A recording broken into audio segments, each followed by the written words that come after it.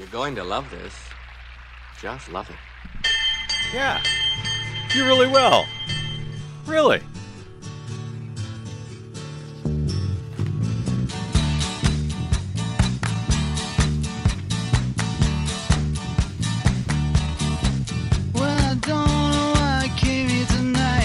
Yes, I do. I got the feeling that something ain't right. To educate the electorate. Guess I'll fall off my chair. And I'm wondering how I'll get down the stairs.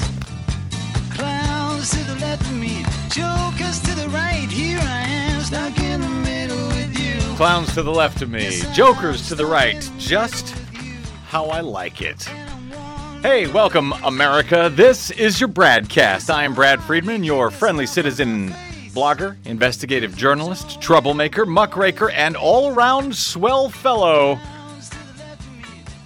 Coming at you live from Los Angeles, 90.7 FM in LA, 98.7 FM in Santa Barbara, 93.7 FM in San Diego, 99.5 FM in Ridgecrest and China Lake, and of course, coast to coast and around the globe on kpfk.org, on Stitcher Radio, on the TuneIn Radio app, all on your smartphone, and on the Progressive Voices channel on TuneIn. And as if that's not enough, we are now welcoming aboard our new affiliate, Netroots Radio. Glad to be on Netroots Radio, and glad you can join us this afternoon. And speaking of Netroots, by the way, if any of you folks out there, my progressive friends, are going to be heading up to Netroots Nation this weekend, I hope you will seek me out.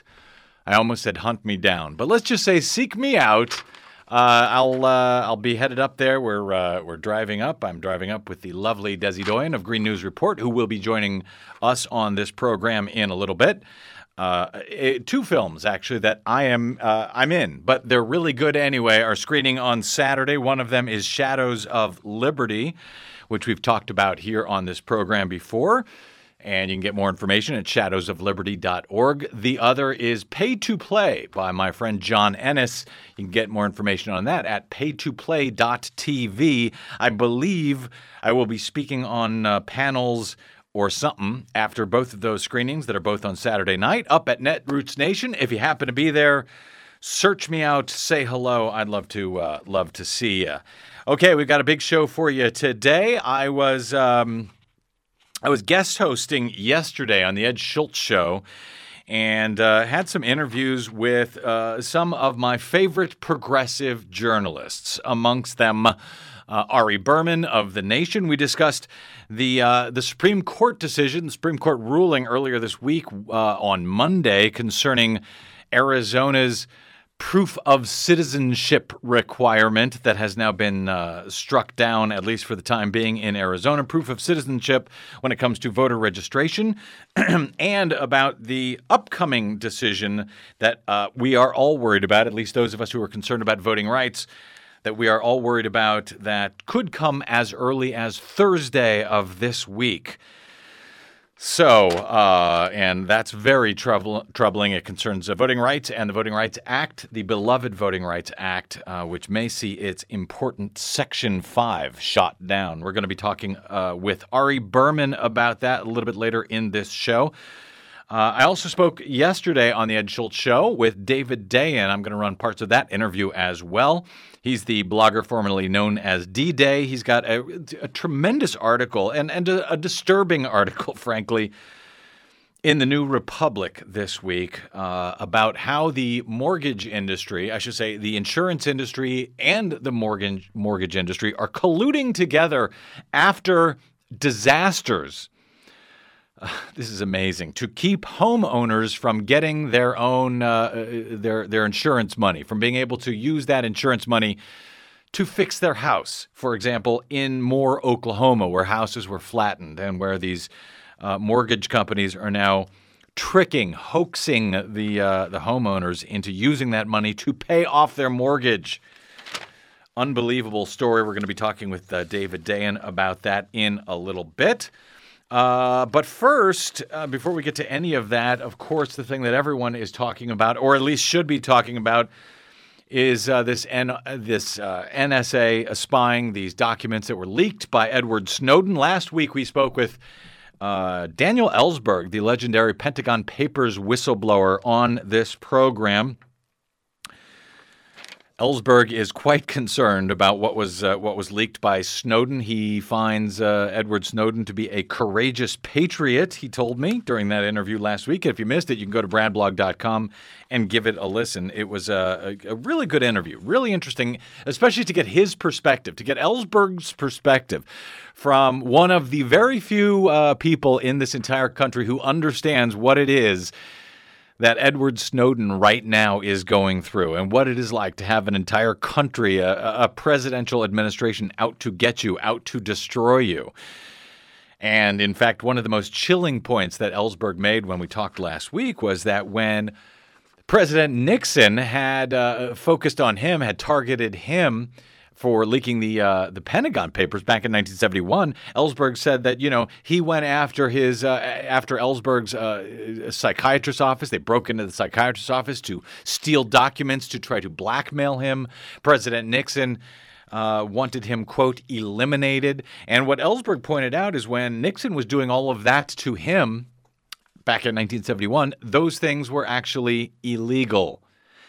Now, not so much. And the president has so much more power now to do just about anything he wants, including killing, assassinating U.S. citizens without due process, with a secret process, if there is one, that only the executive knows about. It is quite troubling. Yet, in the wake of these disclosures by NSA whistleblower, NSA contractor turned whistleblower Edward Snowden, we have begun a national conversation in this country, which, interestingly enough, is what all of Ed Snowden's detractors seem to want. They say, oh, it's terrible, he's a traitor, he did this, he did that, he should be thrown in jail, it's awful, he's damaging our national security, he's putting people at risk. And then they say, but of course we need to have a public debate across the nation about these secret programs and about the secret, massive surveillance state. Even President Obama has said we need to have a public conversation about this, raising the question of, well, how were we supposed to have a public conversation about this if we didn't know about it? If even the Congress and the intelligence committees there that are tasked with overseeing these programs, if even they didn't know about it, if even they, guys like Senator Wyden and Udall, were yelling and screaming, saying, please give us more transparency on these programs, because the FISA, the Foreign Intelligence Surveillance Court, looks at these programs, makes these decisions based on what the executive branch says. There's nobody there to challenge what the executive branch says. They make these decisions, and then their decisions, their rulings themselves are all in secret. So what kind of oversight can there possibly be? When the Senate says, we don't even know what's going on. We can't talk about what's going on. Even when we do learn what's going on, even when we find a problem, we're sworn to secrecy. We can't say anything. The FISA court can't say anything. They can say something, but their decisions are sealed. They're not made public. And so these are very real concerns. And we are finally now having a national conversation for now on some of these issues, which I think are real damn important. Nonetheless, the president sat down with Charlie Rose on CBS this week to try to put everyone at ease. And here's just a few seconds of what he had to say. The FBI, if in fact it now wants to get content, if in fact it wants to start tapping that phone, it's got to go to the FISA court with probable cause and ask for a warrant. But has FISA courts turned down any request?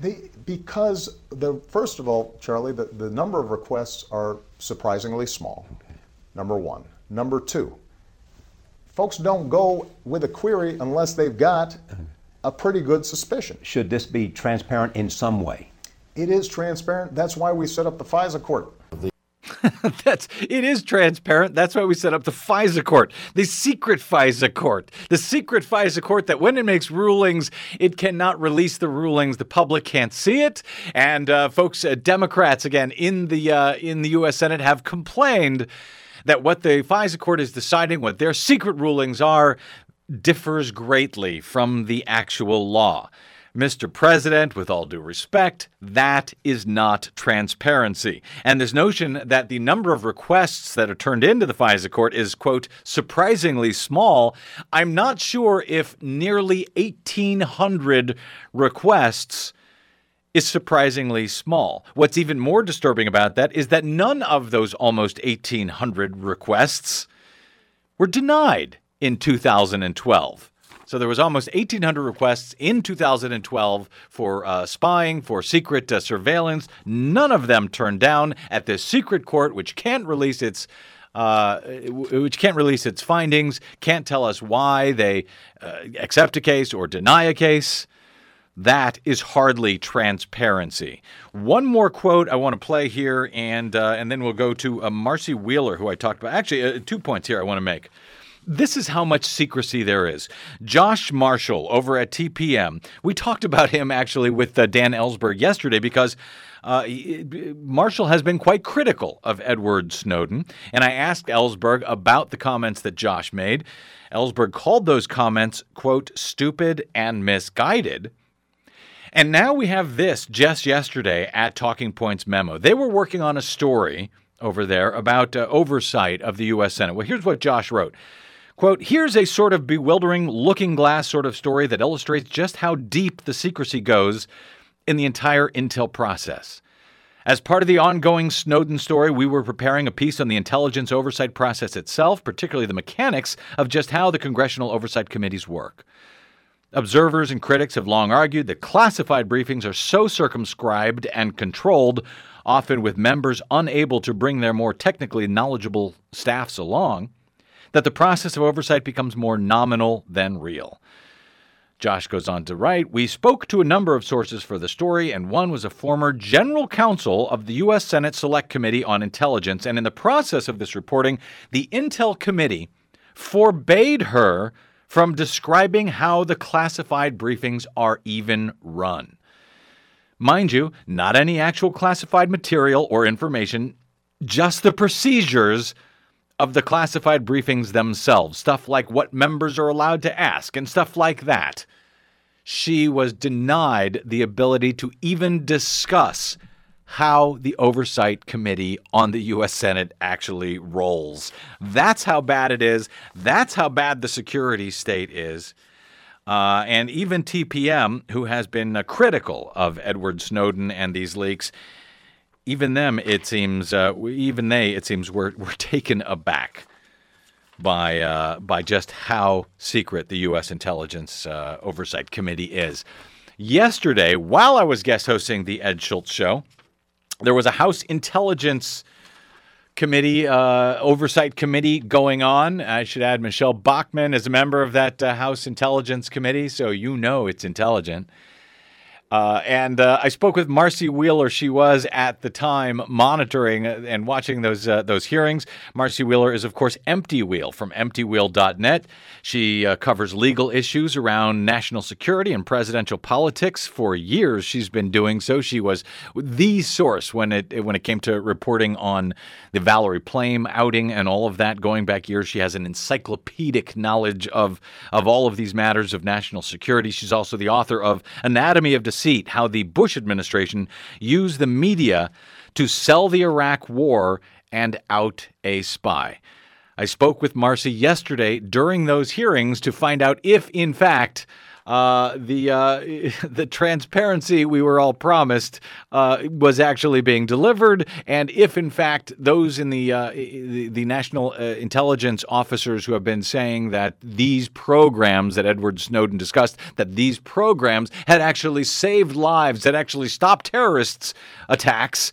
I asked her if that was really the case. Here's my interview with Marcy Wheeler yesterday from the Ed Schultz Show. Welcome to the Ed Schultz Show. Thanks for having me, Brad. Thank you for being had. Now, here's my question. Here's my question for you, General Alexander. This morning, here's what he had to say about these programs that Ed Snowden has helped disclose. These programs, together with other intelligence, have protected the U.S. and our allies from terrorist threats across the globe, to include helping prevent the potential terrorist events over 50 times since 9/11. There you go, Marcy. Everything's okay because these programs have helped us over 50 times since 9/11. So why is it that you, Marcy Wheeler, want to help the terrorists and continue reporting on these programs? Well, let's put those numbers in perspective. Of those 50 plots, reported plots, there have been at least 400 wrapped up in the United States, I think actually just in the last 4 or 5 years. And he's talking about internationally. So there has been less than 1 in 8 plots that have been helped by the ability to go get signals directly in a kind of legal sense from the suppliers. Mm-hmm. So right there, that's just 1 out of 8 cases where it has helped, probably far, far less. And then the Dragnet collection, which is the government gets the phone records from all Americans, keeps them in files for 5 years, and then sometimes goes in to check to see if known terrorist numbers are talking to people in the United States. That program, for which they've collected the phone records of all Americans claiming they are relevant to a terrorist investigation, has only helped to thwart 10 plots. Been involved in thwarting 10 plots, and as the witnesses testified to Adam Schiff today, they have other means of getting that information. So they've basically taken an entire nuclear arsenal to go after 10 plots that they could go after in other means. And so they didn't. So they were instrumental in those plots, but they were not absolutely necessary. They could have gotten at those plots other ways, is what you're contending, correct? So they're saying 2 things. One is they were not necessarily the most critical piece of intelligence in those plots. So first of all, it's not like if they didn't have those, they wouldn't have supported the plot. But secondly, and this came via a different questioning period. They have other means to get it. They can get that same exact information by when they get a terrorist phone number, going to the telecoms, the same ones they're going to and collecting all the information and saying, "Hi, do you have any information about this one particular phone number?" So a very limited means, a very controlled means. By doing that, the telecoms are involved, and they're going to ask for paperwork. They're going to ask you to prove your case. They have that means to go get the same exact information, that instead they are collecting all of our phone information, claiming all of our phone information is relevant to a terrorist investigation. And that is, of course, if you believe them, that it has been used 50 different times since 9/11. It may or may not have been. They've come out. They've said a lot of things. James Clapper, the director of national intelligence, had said that no, this is just weeks ago, I think. He said, no, we are not collecting phone records from millions of Americans. He blatantly lied to Congress about that. And then, in plots, when they pointed to them specifically, like the Zazi plot, they said, oh, these programs were instrumental in that. But we find out that, in fact, they weren't instrumental, that the email address that this guy Zazi was using had come out, I guess, was it a British court case, had come out. So they had that information. They could have taken that email and gone specifically to only the stuff they need, rather than having this dragnet where they bring in millions and millions of email records and everything else from people, right? Right, exactly. And they part of the entire point of having this hearing was to reveal 2 more plots that supposedly were thwarted with these. One appears to have happened under Dick Cheney's illegal program, although that's the initial read on that, meaning the plot started in 2004, so this goes way back. The other one, they found just 4 guys in San Diego who were materially supporting al-Shabaab in Somalia. So they weren't even actually involved in a terrorist plot. They were sending money. And those are the 4 cases that they point to. Now, they say there are, upwards of 15 more that they have similar levels of evidence for. But the problem is all 4 of these cases have some problem or kind of they're not. They keep offering these cases as justification for these programs, and even these cases are pretty unexciting or have big problems to them. The president has come out and he has said over the last few days that nobody is listening to your phone calls. He says that these programs have been misrepresented. They're only getting metadata records of things like phone calls and emails and so forth. They're not actually listening to phone calls. He also had this to say last night, I believe, with Charlie Rose on CBS. It is transparent. That's why we set up the FISA court. Some people say, well, Obama was this raving liberal before. Now he's, Dick Cheney. Dick Cheney sometimes says, he took it all lock, stock, and barrel. My concern has always been not that we shouldn't do intelligence gathering to prevent terrorism, but rather, are we setting up a systems of checks and balances? So, a system of checks and balances, a transparent process in the FISA court.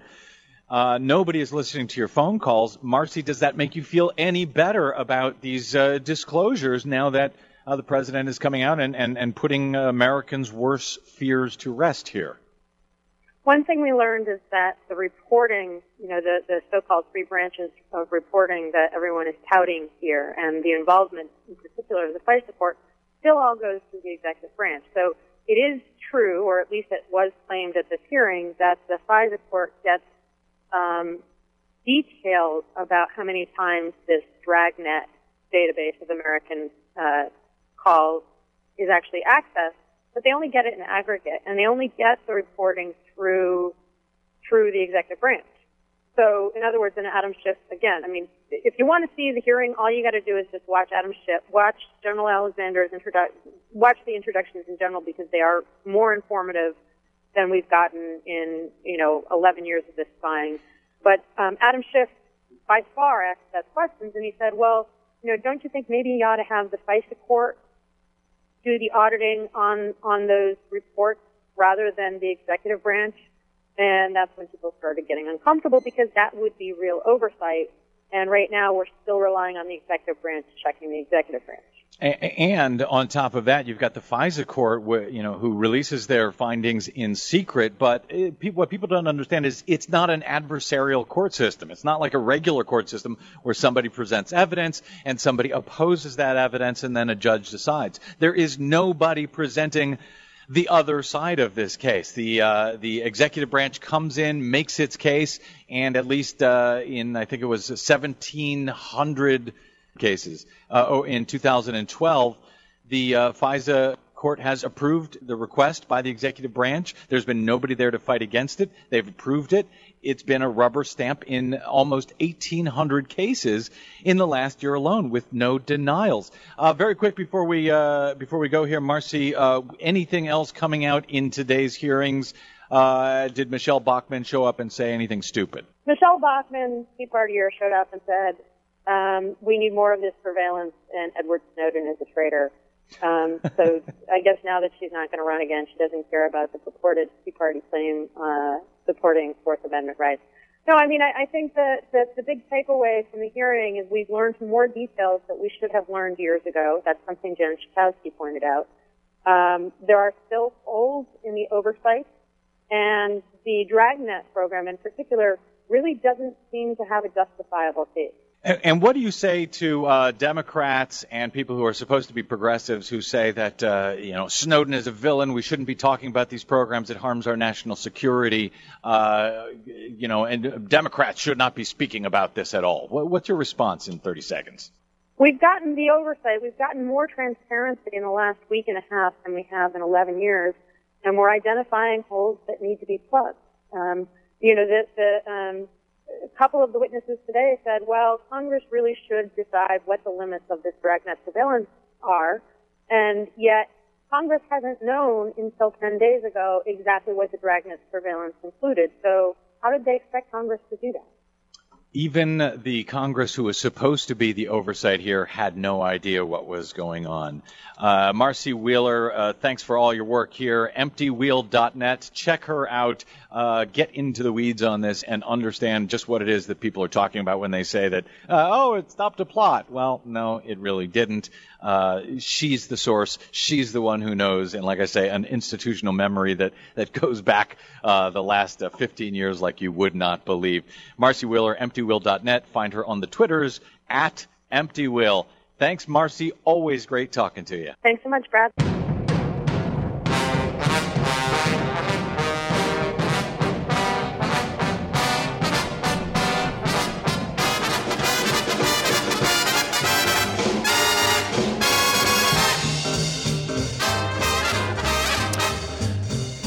The Dragnet continues. The national Dragnet, the worldwide Dragnet continues.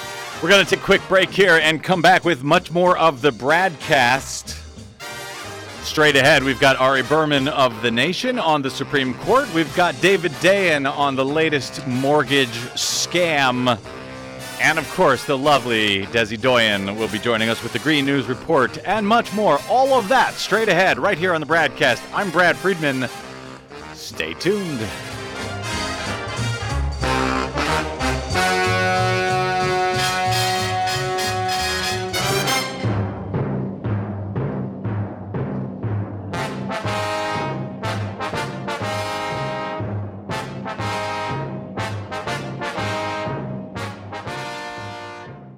Hello, this is Dutch Merrick, Vice Chair of the KPFK Local Station Board. Our next board meeting will be held on Wednesday, June 19th from 7 p.m. to 10 p.m. at 3916 South Sepulveda Boulevard in Culver City, 90230, in room 101. There's plenty of free parking right behind the building. Details are on our calendar at kpfk.org. As corporate control radio spins us out of control, there's never been a better time to stand up for truly independent radio. KPFK. Need to earn a couple extra college credits? Why not earn them at KPFK? If you appreciate progressive news, culture, music, and more, come and be a part of the movement. Call 818-985-2711, extension 513, to learn about internship opportunities. Or log on to kpfk.org and click on Volunteer to find out more.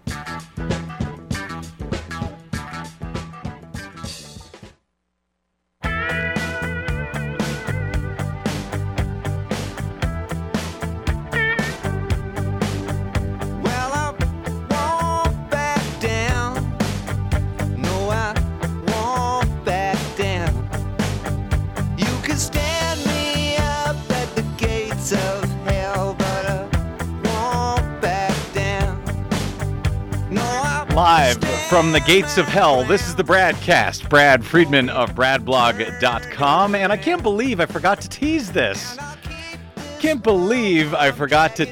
We've got a new election fraud conviction. 36 counts relating to submitting forged signatures in the failed attempt by the Gingrich campaign to qualify for Virginia's 2012 Republican presidential primary ballot. This is a story that I have been following, as a matter of fact, exclusively. We broke the story at BradBlog.com last January of 2012. We broke the story exclusively of the criminal investigation into the Newt Gingrich campaign up there in Virginia, which had submitted more than the 10,000 signatures it needed to get onto the Republican primary presidential ballot last year. Problem was, thousands of those signatures were fraudulent. And we had, back in April, a Gingrich campaign worker named Jennifer Derryberry pleaded guilty to felony charges of election fraud and perjury after prosecutors said she had, quote, turned over stacks of signed and notarized forms to the Virginia Board of Elections containing roughly 400 signatures, nearly all of them fraudulent. That was when she pled guilty back in April. Now we have a new, her co-conspirator here, 28-year-old Adam Ward, has now pleaded guilty to 36 counts related to submitting forged signatures in the attempt to get Newt Gingrich on the ballot in Virginia in 2012 in the primary there. This all came about after Newt was caught on videotape in Iowa in December of 2011. Speaking with a supporter at the time about why he would not be appearing on the Virginia ballot. The audio here is a little bit difficult to hear, but let's play it. It's very short, and then I'll tell you what he said. It was, basically Newt Gingrich trying to minimize this crime as, quote, just a mistake. It was just a mistake. We hired somebody who turned in false signatures. We turned in 11,100. You needed 10,000. 1,500 of them were by one guy who frankly committed fraud. So there you go. It was just a mistake, says Newt Gingrich. We turned in 11,100. We needed 10,000. 1,500 of them were by one guy, frankly, who committed fraud. Well, as it turns out, it wasn't one guy. It was at least now one guy and one girl.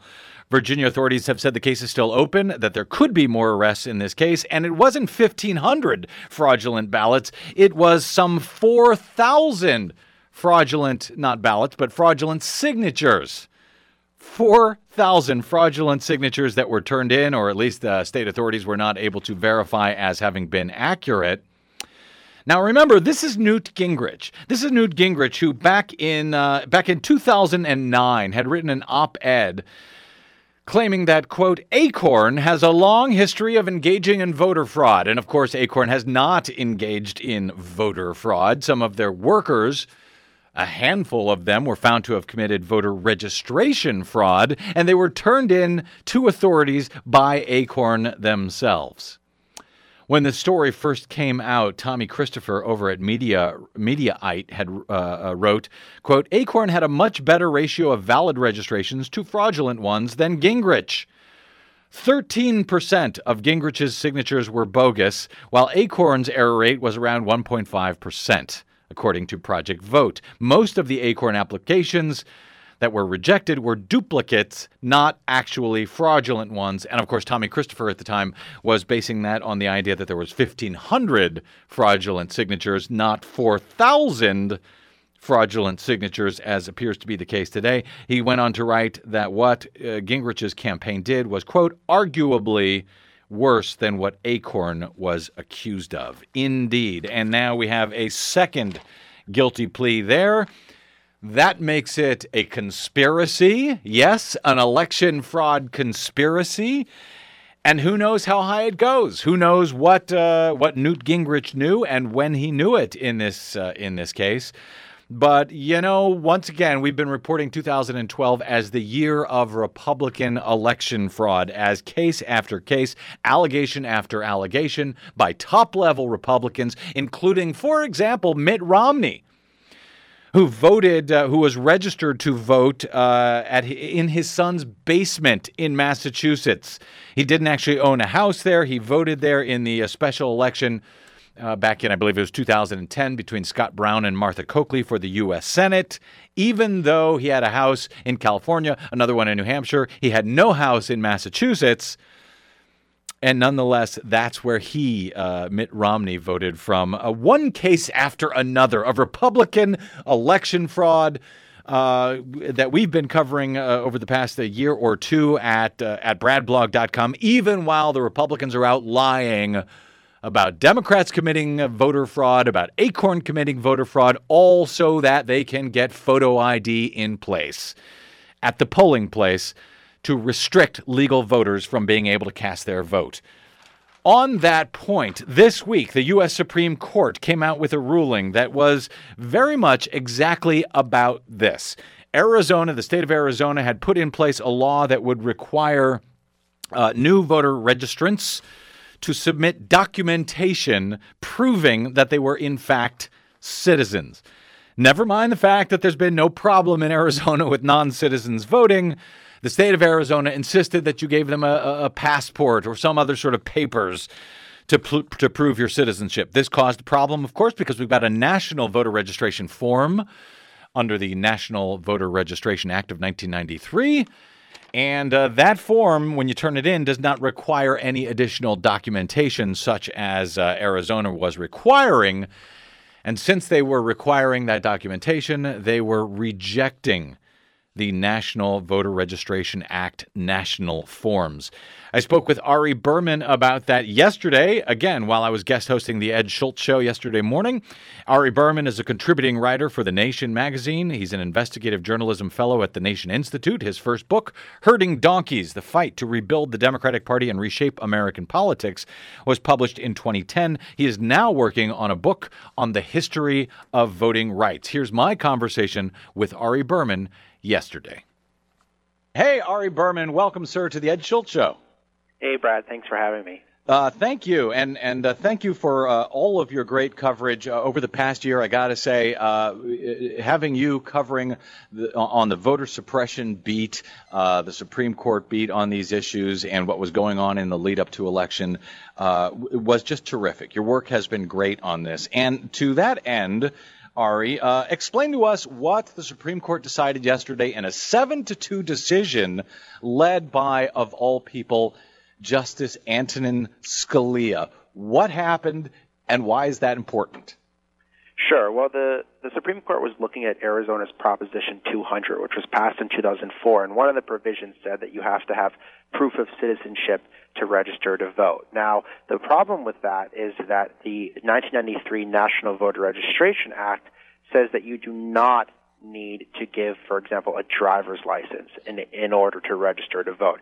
And what Arizona was saying is that if people use the federal form as provided by the National Voter Registration Act, it has to conform to their state law of proof of citizenship. And the Supreme Court in this 7-2 decision said, no, it doesn't, that the federal form preempts the state form, and that the state law has to be consistent with federal law. And so Arizona can't just throw out federal registration forms because it doesn't conform to their proof of registration, their proof of citizenship for registration. So now, it was a fairly technical opinion, but it was basically a decision striking down the proof of citizenship for registration for these federal forms that are used. So basically, the National Voter Registration Act of 1993 makes it easy for everyone in the country to register to vote on one simple form. They make that available online. They give it away when you go and get a driver's license or when you go to a federal office.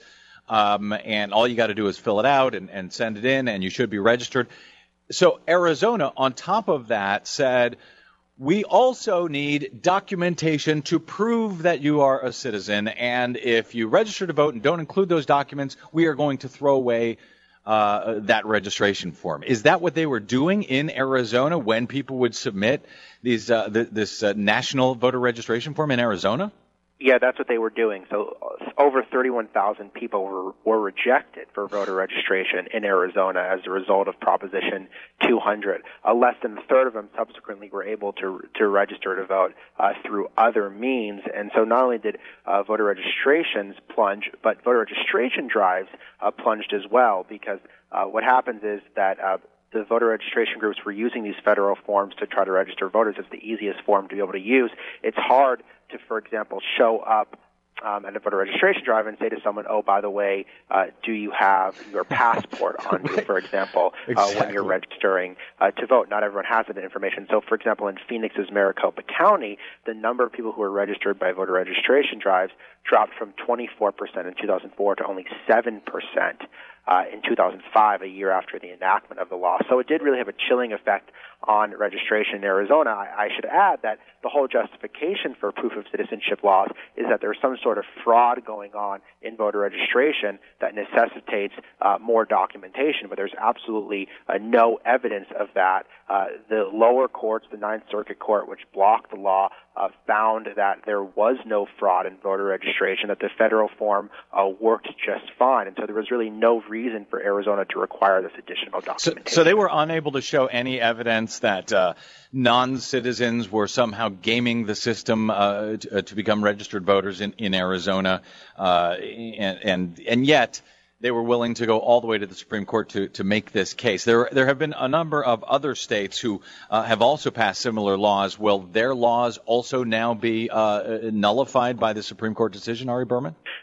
Not necessarily. The distinction between using state forms to register to vote and using federal forms to register to vote. So what Arizona was doing is it was saying you can't use the federal form to register to vote. So if other states, for example, like Alabama, Kansas, and Tennessee, were to do that, then that they would be in trouble with the court. Now, if they just say, okay, well, for the federal form you can keep using it, but we're going to have our own forms, it seems like that would be okay. This is why it's something of a qualified victory before the court, because it's not like the Supreme Court said you can't require additional documentation for voter registration. What they said is you can't not accept the federal forms that are already in existence.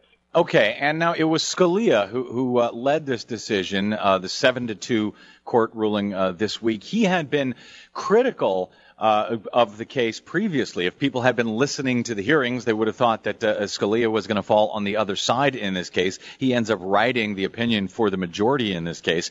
Can we take anything away from that, Ari Berman, in regard to the Voting Rights Act ruling, which could be come out as early as Thursday this week?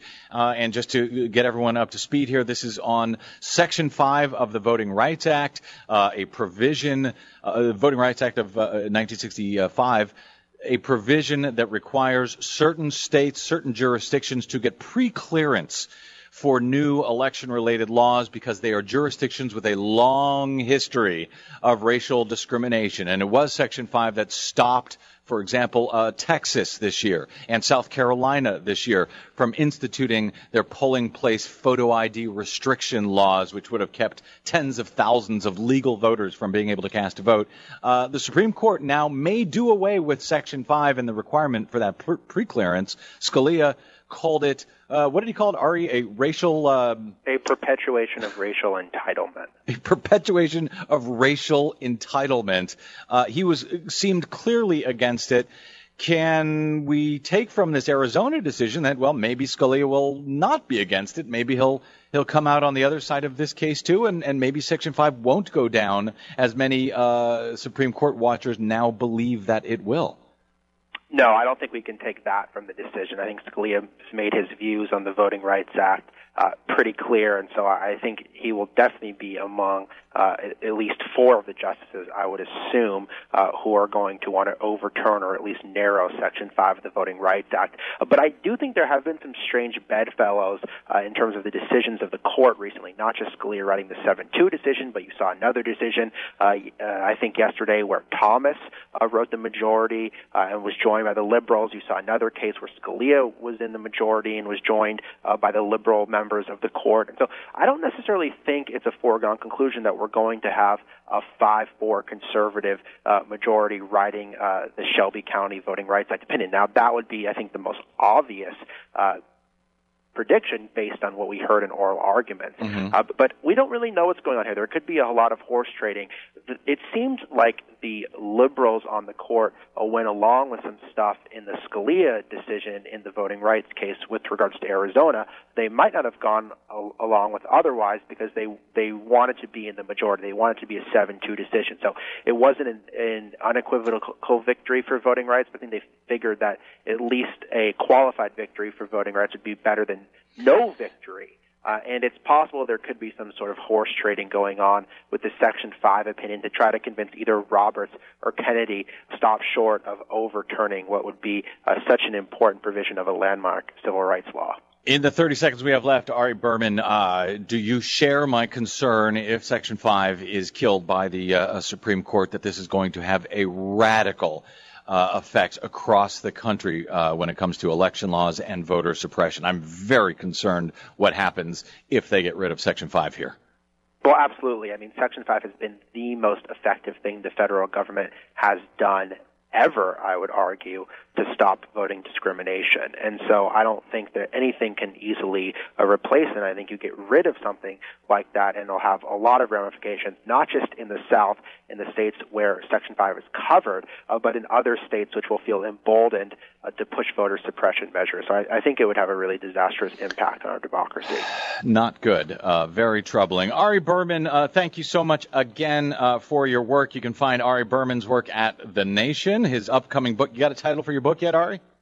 No, it's still in formative stages. All right. A voting rights book to come. Check him out at The Nation and on the Twitters at Ari Berman. Thank you, brother. What is known, and the evidence is clear. I'm not alone. There are thousands of us here. This is my democracy.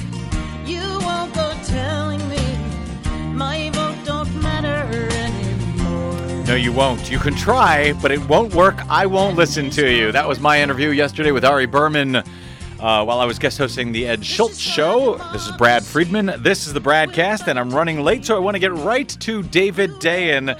My conversation with him also yesterday on the Ed Schultz Show, and then Desi, stand by. We'll see if we have time for you in the Green News Report thereafter. This is my conversation with David Dayen about his article, Unnatural Disaster: How Mortgage Servicers Are Strong-Arming the Victims of the Moore, Oklahoma Tornado, among others. David Dayen, yes, the blogger formerly known as D-Day, at the news desk of Fire Dog Lake for years on end. He's now writing for The New Republic, among others. He has a story today that I am sure I am misunderstanding. It is called Unnatural Disaster: How Mortgage Servicers Are Strong-Arming the Victims of the Moore, Oklahoma Tornado, among others. I'm sure this can't be right. I'm sure I don't understand it correctly. He'll straighten me out, because it seems to me here that you've got collusion somehow between the insurance industry after a disaster, between the insurance industry and the mortgage industry, all happening on the backs of regular old citizens. I'm sure I must have misread this story. Hey, David Dayen, welcome, sir, to the Ed Schultz Show. Hi, how you doing? Always good to talk to you, Brad. Great to talk to you, my friend. I have this story all wrong, right? Sadly, you have it all right. Basically, there's a little-known fact that when you put in a large insurance claim, that check that you get back from your insurance company is not just made out to you, the policyholder. It is actually co-signed to you and your mortgage servicer. Those are the people that take your mortgage payment. And they then have to endorse it over to you in order for you to begin to make the necessary repairs. That gives a lot of leverage to the mortgage servicer to dictate terms of how you end up getting that insurance money. And they've used this going back all the way to Katrina in very malignant ways, particularly to if you happen to be in foreclosure at the time that you experienced and suffered this natural disaster. In many, many cases, the mortgage servicer will tell you that you have to pay off and get current on your mortgage with the insurance money before they'll release it for you to start making repairs. This is a total breach of contract. The insurance money is supposed to go directly towards repairs, but, you know, as it was said to me by a member of Legal Aid Services, when a guy in a nice suit comes in and tells you that you have to do this in order to get your money, and you don't know any better, A, and B, you're in a situation of desperation where you've lost your house and your possessions and you have nowhere to live, you're probably going to say, okay, and then the money gets siphoned away, and the bank gets big paper. So let me just, because like I said, when I read this story, I thought I must be misunderstanding it. And even just now when you explained it, I must be misunderstanding. What you were saying is if a tornado comes into a place like Moore, Oklahoma, destroys, takes off your roof, destroys a room, flattens the house, or a flood in anywhere U.S., as we have more and more of those, a hurricane, Hurricane Sandy comes into New York, New Jersey, Katrina down there, your house gets wiped out, or part of it gets wiped out. The insurance company, instead of giving you a check or giving you money to rebuild your house, to rebuild the room, to put the roof back on, instead They give you that money, but it also must be co-signed by the mortgage provider, and they have to essentially okay it and sign off before you're allowed to even use any of this money to rebuild? That's correct. And that's a standard practice in insurance contracts and in your mortgage documentation. And there's a reason for it. The reason is that if you can't rebuild in that area, say that they say that this is now an off-limit zone, we're not going to allow rebuilding in this area, then the mortgage company can recoup what would be a total loss for them. But obviously this tilts things far in the direction of the mortgage servicer rather than the individual policyholder. So it's perfectly legal. And we get the problems like you're saying right now. So it's perfectly legal to do this, to make it so that the mortgage company has to co-sign. What is not legal, or maybe it is these mortgage providers then come in to the guy who's just lost his house and they say, yeah, you need to take this money and put it towards paying off your mortgage. That is illegal. It seems like it is, but nobody will go the extra mile and say that it is. I quote Sean Donovan, the Department of Housing and Urban Development Secretary, in the piece where he's just kind of saying that, this shouldn't happen, that this is bad for homeowners and it doesn't allow people to rebuild their lives, and it really just shouldn't happen. But nobody will go the extra mile and say this can't happen, and this is actually a breach of the contract. It really plays more into contract law because there doesn't seem to be a lot of laws around it. Insurance companies are regulated usually at the state level, so it varies from state to state. Jurisdictions are different from state to state. The state insurance department in Oklahoma, who I spoke with, doesn't have jurisdiction over mortgage servicers at all. So it's up to the attorney general really to come in and deal with that situation. In New York, during Sandy, it was up to the Department of Financial Services, who did very aggressive work, but it was all around kind of shaming mortgage servicers into stopping this practice rather than using laws to stop the practice. It's very hard to say. It may not be illegal what they're doing, just unbelievably distasteful. And, it's unbelievably unethical. And unethical. And really, it represents a tremendous overreach on the part of mortgage servicers. And it's not just for people in foreclosure. The other problem is that mortgage servicers are just terrible customer service representatives and just trying to get the money out, even if they're not trying to screw you over, just trying to get the money out of your mortgage servicer. Anyone who's called a mortgage servicing company knows that you don't get the same person every time. It's hard to explain what you actually want out of them, and they slow walk everything, and they drag their feet. And there are instances in New York after Sandy of people waiting months and months and months for the insurance money. Meanwhile, their house is getting moldy. They're having to live somewhere else. It's a terrible, terrible situation, very under the radar, that these servicers are really just compounding the suffering that disaster victims are experiencing. David Dayen, do you find any states any better or worse than any other? In other words, do we have some of these states, Texas and Oklahoma, all about the free market? The free market will take care of itself. Do you see a difference in the states in how they deal with these issues and how they fight for homeowners versus let the industry go wild? Certainly. I used the case study of New York after Hurricane Sandy, and the governor and the Department of Financial Services were extremely aggressive in trying to stop these practices. They named and shamed all these banks that were withholding millions, hundreds of millions of dollars of this insurance money, and they eventually made agreements with a lot of them, although there are still problems. And that's a state which has a deep knowledge of financial regulation dealing with these large Wall Street banks. Right. Oklahoma and Texas obviously don't have that experience. As you say, they're more about the free market. Yeah. They say that they're ready for this kind of thing, but it's clear that if you have a bigger cop on the beat, that's going to be more of a deterrent. Great work on this, David Dayen. And let me add, great work that you've been doing now for many years, keeping your eyes on the mortgage crisis, the foreclosure crisis that are going on when so many in the media, in the mainstream media, are moving on to the next shiny object. Thank you for keeping your eyes on this and trying to raise some holy hell so people pay attention to this and start taking care of our people.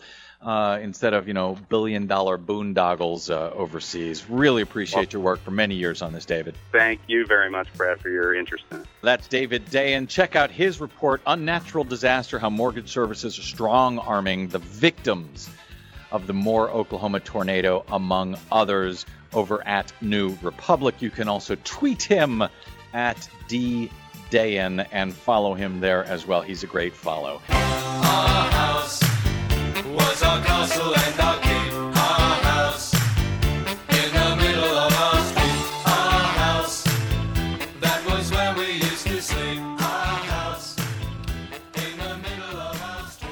Maddening story, that one. I'm glad we were able to get it in, even though it means we are running late, even though it means we are not going to be able to play the complete Green News Report. However, we will still be joined momentarily, for at least for a few minutes, by the lovely Desi Dayen. It's not easy being green. See, even time for your theme song. At least there's time for that. You're welcome. Other ordinary things. All right, well, sorry about that, Des. We're running late, so yes. I'm going to push folks towards the website for the latest Green News Report, which they can get at greennews.bradblog.com. They can download it on iTunes, Stitcher, TuneIn. They can. Where else can you get it? You can get it everywhere. Stitcher, TuneIn Radio app. Yeah, I think you covered all of them. Well, so you can get it if you want to hear it. And what is in this week's Green News Report? Yesterday's Green News Report. Well, our big top story was L.A. City Council almost unanimously passed a plastic bag ban. Eventually, it's going to be phasing out plastic bags in Los Angeles, which is a pretty big deal. Which means that the power of big bag has been defeated in the city of Los Angeles. At least here in the city of Los Angeles. Very good. Single-use plastic bags will be phased out starting January 1st, very slowly. You'll have to pay 10 cents if you want to get a paper bag from the store where you're shopping. And it's really good because it saves a lot of money on trash and waste. Picking up waste. 2 billion bags are used per year in LA alone. Also, heat wave up in Alaska. Yeah, Alaska had a big record heat wave this last week. They're actually hotter than Miami. You can get more of that again on greennews.bradblog.com. Also, there is a huge toxic wastewater spill up in Alberta, Canada, near the tar sands development up in Alberta. And that's toxic wastewater. It's leftover from the oil and gas drilling processes, and it has killed all the plants, all the trees, pretty much everything in about 100-acre area. And that's just more of the conflict that environmentalists say is the reason why we do not need to have the Keystone XL pipeline running across the United States. Well, if we don't have that, who's going to kill every tree and plant in this country? Exactly. We can't let Canada have all the fun by themselves. Okay, check that out at greennews.bradblog.com. Oh, also at Facebook, you can get to it there at the Green News or at Green News Report, and via Twitter, you are. Oh, at Green News Report. Well done. My thanks to Marcy Wheeler, David Dayen, and Ari Berman today. Stay tuned, by the way, for John Wiener, the 4 o'clock report. He will have live in studio John Densmore of The Doors. Yes, you heard me right. Also, if you're at Netroots Nation this weekend, find me. I will be speaking on a panel after Shadows of Liberty, which I'm in, and Pay to Play, which I'm also in, both screening on Saturday night. I'd love to see you. My thanks to Desi Dayen, our producer, to G, our soundboard operator. That's it. You can tweet me at the Brad Blog, and until next week, you can find me at bradblog.com. Good night, America.